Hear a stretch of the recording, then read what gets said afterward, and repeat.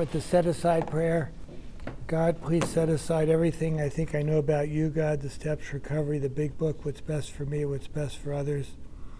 Especially help me let go of all my old ideas so I can live in your spiritual truth. Heavenly Father, thank you for your mercy on me.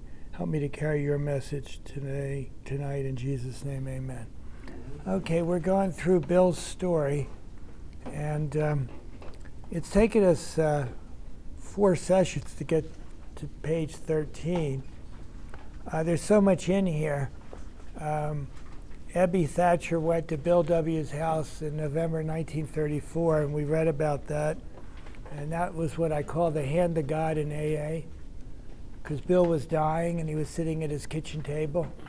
And he thought, when Ebby called him, that Ebby would drink with him. And Ebby came and he said he was sober. And then Ebby told him that he had a religious idea and a simple program of action. And Bill thought he was ranting, and he could outdrink his ranting. And that was on page 9. But he said he did no ranting at the bottom of the page. He told of the simple religious idea. And then Ebby shared his experience with Bill. And then Bill was looking at Ebby sober.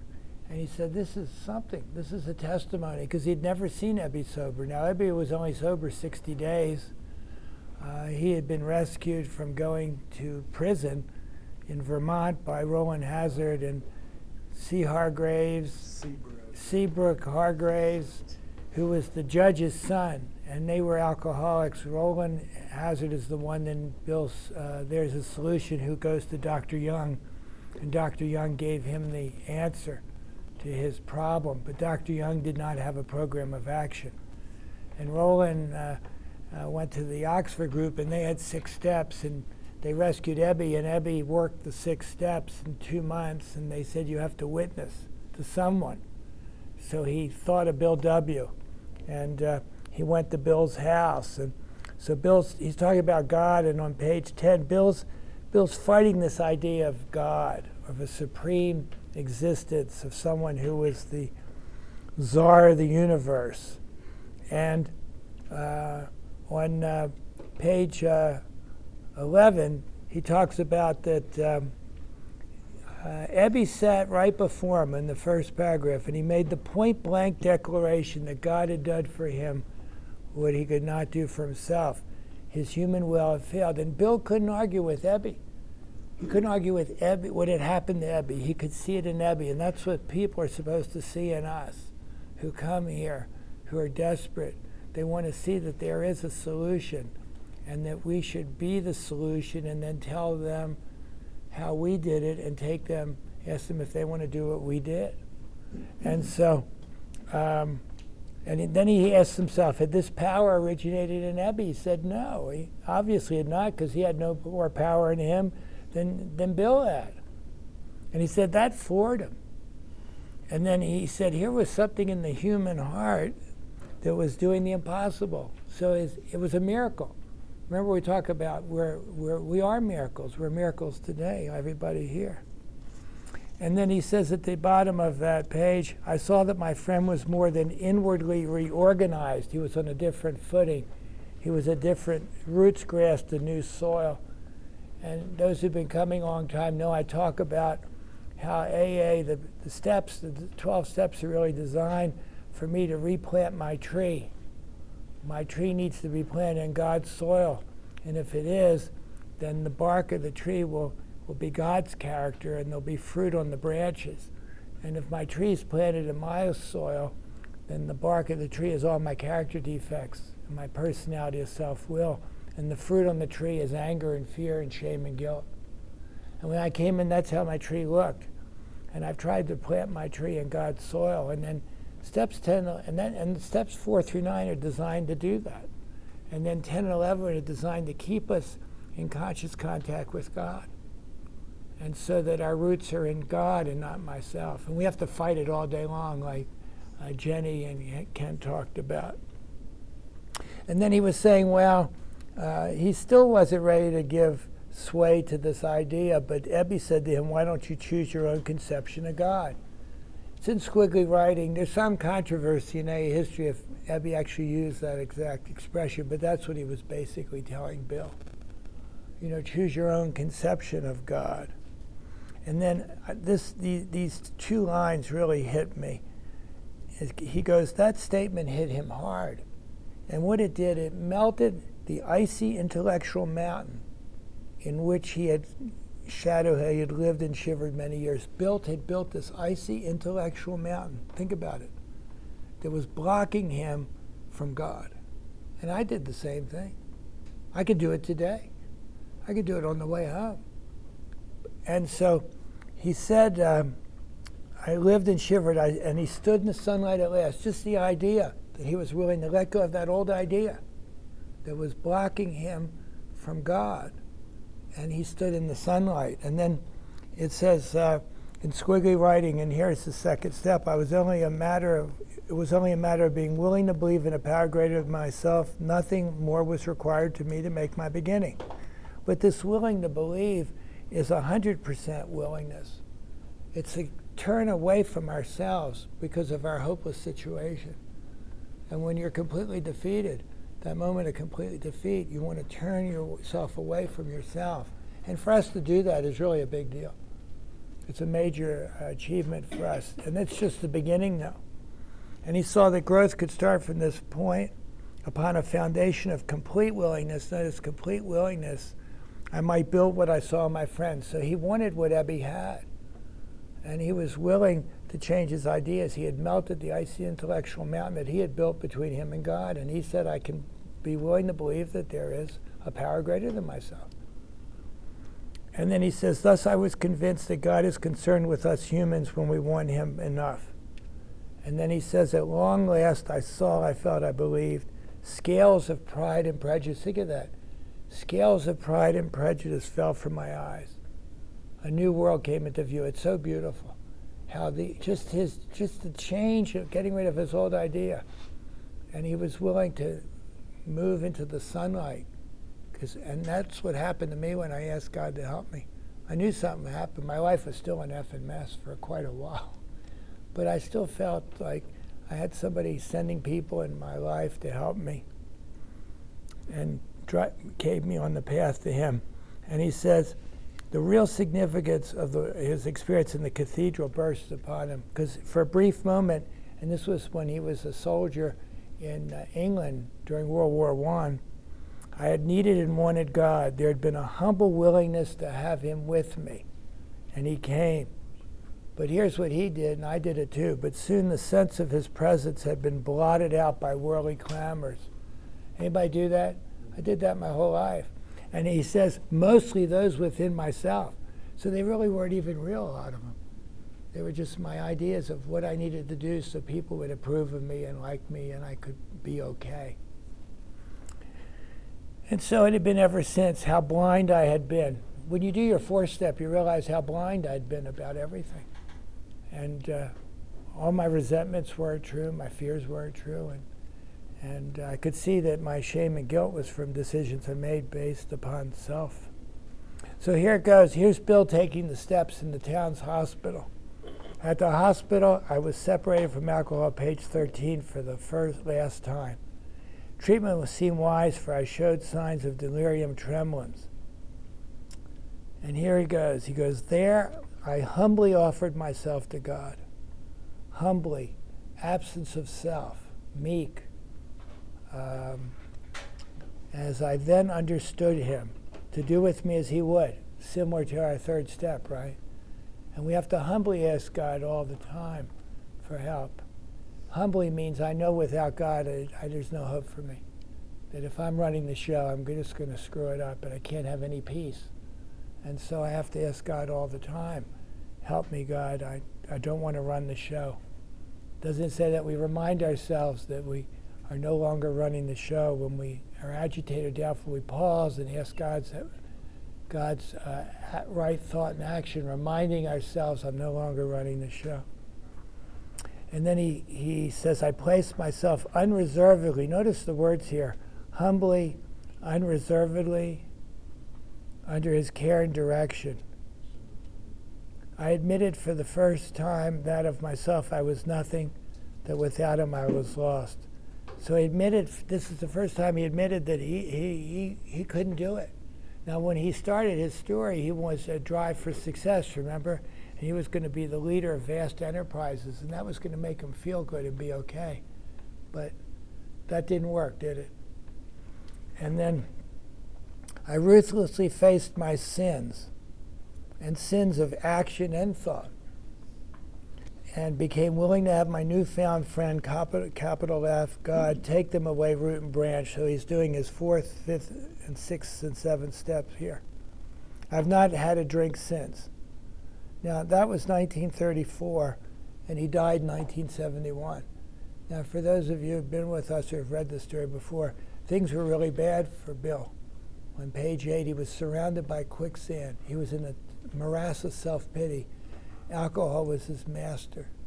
And he went from that, trembling with fear. He left from that to come to this point in the hospital, and then something happened in the hospital to Bill, and we're here today. I don't know about you, but it's really the hand of God, because Bill wasn't any different than us or better than us. He was just an alcoholic. My schoolmate, Abby, visited me, and I fully acquainted him with my problems and deficiencies. His resentments, his fears, character defects, that's what we inventory. We made a list of people I'd hurt or toward whom I felt resentment. I expressed my entire willingness to approach these individuals, admitting my wrong. Notice entire willingness, humbly, unreservedly, ruthlessly. The words in here, there's no half measures. Never was I to be critical of them. I was to write all such matters to the utmost of my ability, and I wrote, with God's direction. I was to test my thinking by the new God consciousness within. So we're talking about our problems, conscious separation from God in my head, right? And the solution is conscious contact with God. So he's my director. And he's now got a new consciousness. And isn't that what it says at the end of step 4 and 5? It says we have found a new relationship with God. And the old one is falling away because God's coming into our lives. We're God seekers. Common sense with us become uncommon sense. So what he used to think made sense now doesn't. And what he thought didn't now does. That's a change in our ideas, right? And for me, I realized I was wrong about everything I thought when I came in here. I thought I was right about everything, and they were all wrong. But no, it was all, I was seeing things wrong because I was seeing them through Michael's glasses. I was to sit quietly when in doubt, asking only for direction, strength to meet my problems, as he would have me. You see, that's on page 86. It says that's what we're supposed to do every morning. Ask God's direction, pray for him to direct my thinking. When we have indecision, we're to ask him to give us the right thought or action. We're to meditate on during the day that he shows me what the right thing is to do and give me the power to do it.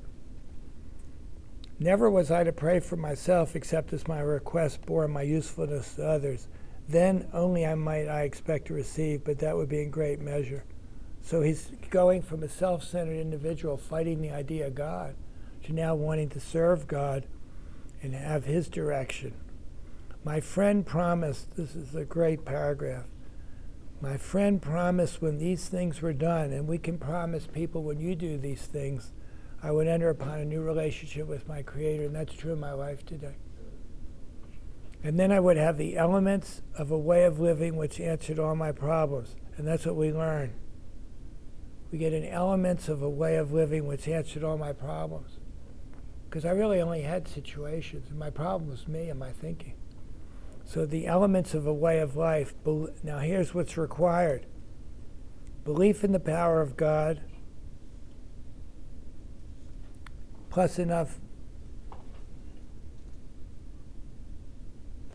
willingness, honesty, and humility. Belief in the power of God, plus enough willingness, honesty, and humility to establish and maintain and order things were the essential requirements. So if we're going to do this, new or old, I have to believe in the power of God, and I have to have enough willingness, honesty, and humility to establish this new relationship with God and maintain it. It says establish and maintain the new order of things, and these are the essential requirements, and that's what we want to do, right? I don't want to run the show anymore. I want to establish a new relationship with God. And it says simple but not easy. A price had to be paid. What's the price we have to pay? All the time. I meant the destruction of my self-centeredness. I have to watch for self all day long. It says on page 85, we watch for selfishness, dishonesty, resentment, and fear with God, because we're in the world of the Spirit now. And when these crop up, we ask God at once to remove them. And so in the beginning, we get enough distance from our self-centeredness to enter God's world, and then we want to stay there. We want God to work in our lives. I must turn in all things to the Father of light, capital F and L, Father light. I think that's from the book of James, who presides over us all. So he has to turn away from himself, destroy his self-centeredness, turn in all things to God, and to do that, he has to have enough belief in God, enough willingness, honesty, and humility to establish and maintain this. Pretty simple. The whole program is in 6 paragraphs, 7 paragraphs of what we need to do, the actions. He goes, these were revolutionary and drastic proposals, but the moment I fully accepted them, the effect was electric. Now, something happened to Bill that doesn't happen to everybody. But Bill had to have a profound spiritual experience if he was going to go on and carry this message to others. And it's similar, Joan Charlie said, similar to Saul on the Damascus Road. Something happened to Saul. He was on the Damascus Road going to kill Christians. And then the light stopped him, and Saul changed. And he became a new man, and then he went out and became the greatest evangelist and teacher and writer. And something happened to Bill. Something happened. I was a sense of victory followed by peace and serenity I'd never known. There was utter confidence. I felt lifted up as though a great clean wind of a mountaintop blew through and through. God comes to most men gradually, but his impact on me was sudden and profound. Now, he had a sudden spiritual experience, and some people have slower spiritual experience. But what Sandy Beach says, when you have that experience, it's always suddenly, because it's that moment. You suddenly realize. And a lot of people in the beginning of AA, when they read the book, thought they had to have this kind of experience. But so they put a chapter in the spiritual experience in addition to, which talks about how people have a different, don't have to have the sudden experience. We grow gradually into it. And my experience is still growing. It's still changing. And some people can talk about the more you do it, the closer to God you feel, the more you keep doing it. And it says, I felt lifted up as though the great clean wind of a mountaintop blew through and through. God comes to most men gradually, but his impact on me was sudden and profound. For a moment I was alarmed. I called my friend the doctor, and he asked the doctor if he was crazy. Now, a lot of people think AA is a cult. There used to be articles, you can look at them. Maybe not some more anymore, but in the beginning. And that Bill was having DTs when this happened. I don't think any people said that have ever seen anybody with DTs. They weren't doing this. Finally, so the doctor said, something has happened to you I don't understand. This is Dr. Silkworth, who wrote Doctor's Opinion. But you'd better hang on to it. Anything is better than the way you were. The good doctor now sees many men who have such experiences. He knows that they are real. We know they're real, don't we? I can look around the room and see people I knew when they came in, and they've changed. And I don't know if anybody's here when I came in, but I've changed. I was a mess. He says, well, now here's Bill's self-centered, sitting at his kitchen table, going to outdrink Ebby. He's fighting the guide idea. He changes, is willing to believe. He melts the icy intellectual mountain. He goes into the hospital. He does these actions to give him a relationship with God.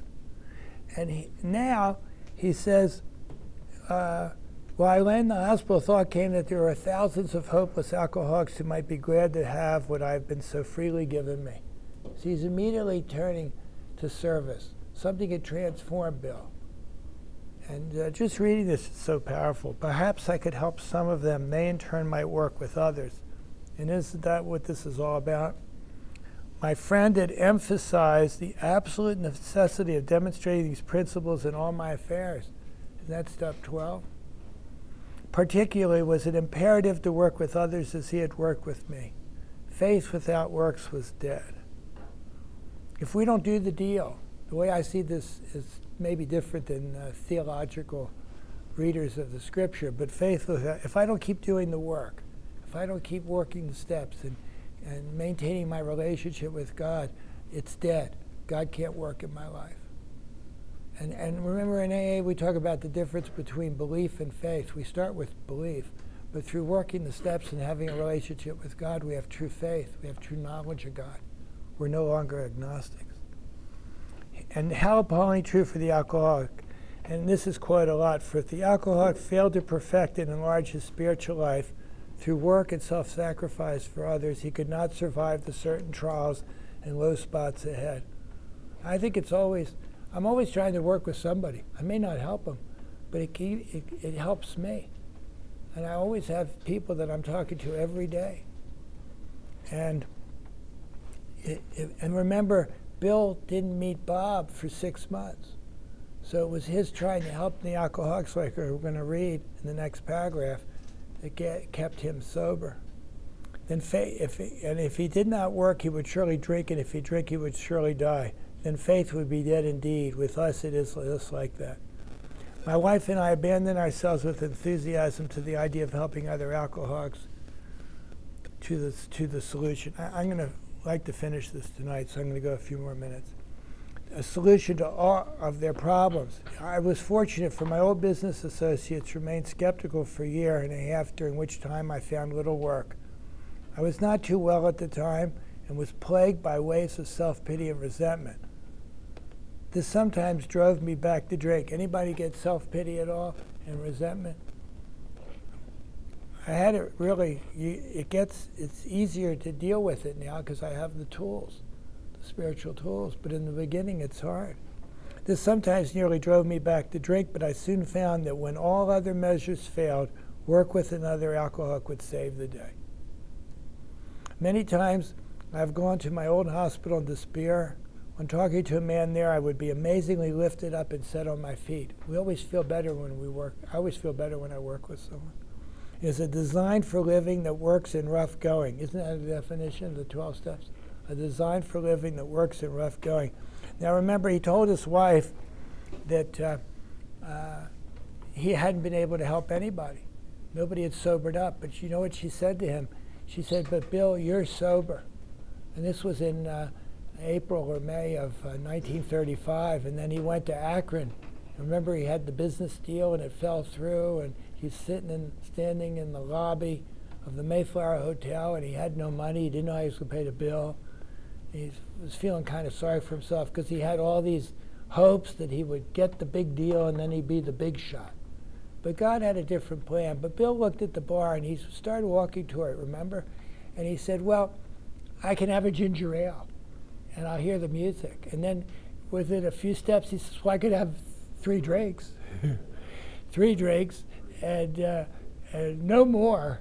And then he shivered and fear gripped him. That was God. And God said, "Bad idea, Bill." And he turned away from that.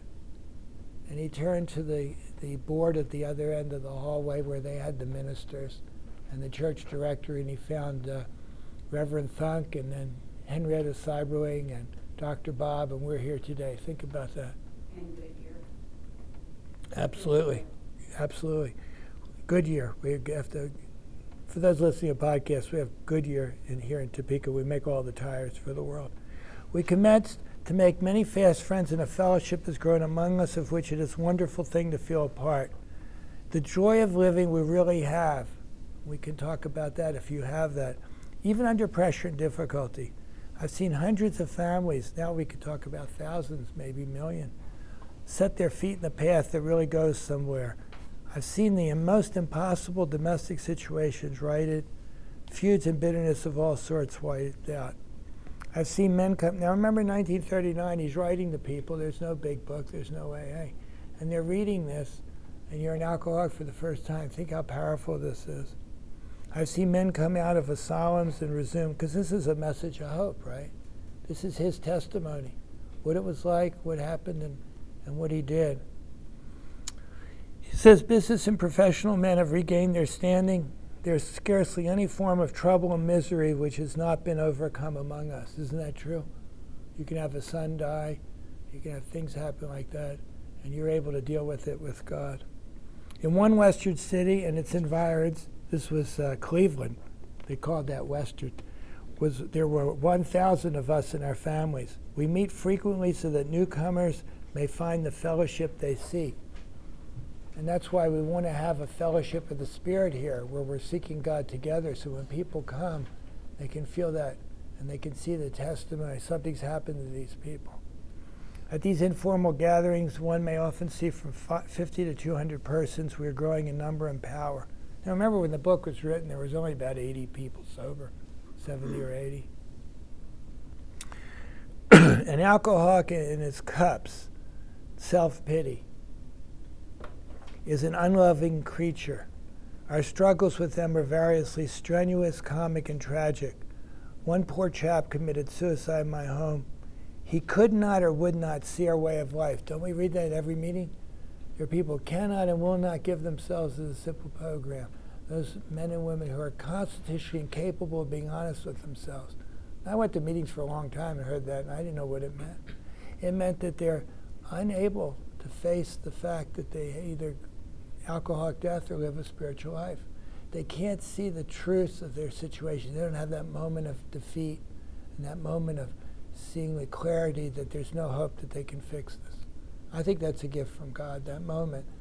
I can still remember my moment. And a famous speaker, Father Leo, says if you forget your moment, then you're going to relive it. And we want to keep that moment alive. He says that's what Alcoholics Anonymous is supposed to do. You go to the meeting, you say you're an alcoholic, you're keeping that moment alive so you don't repeat it. I think that makes a lot of sense. There is, however, a vast fun about it all. I suppose some would be shocked at our seeming worldliness and levity.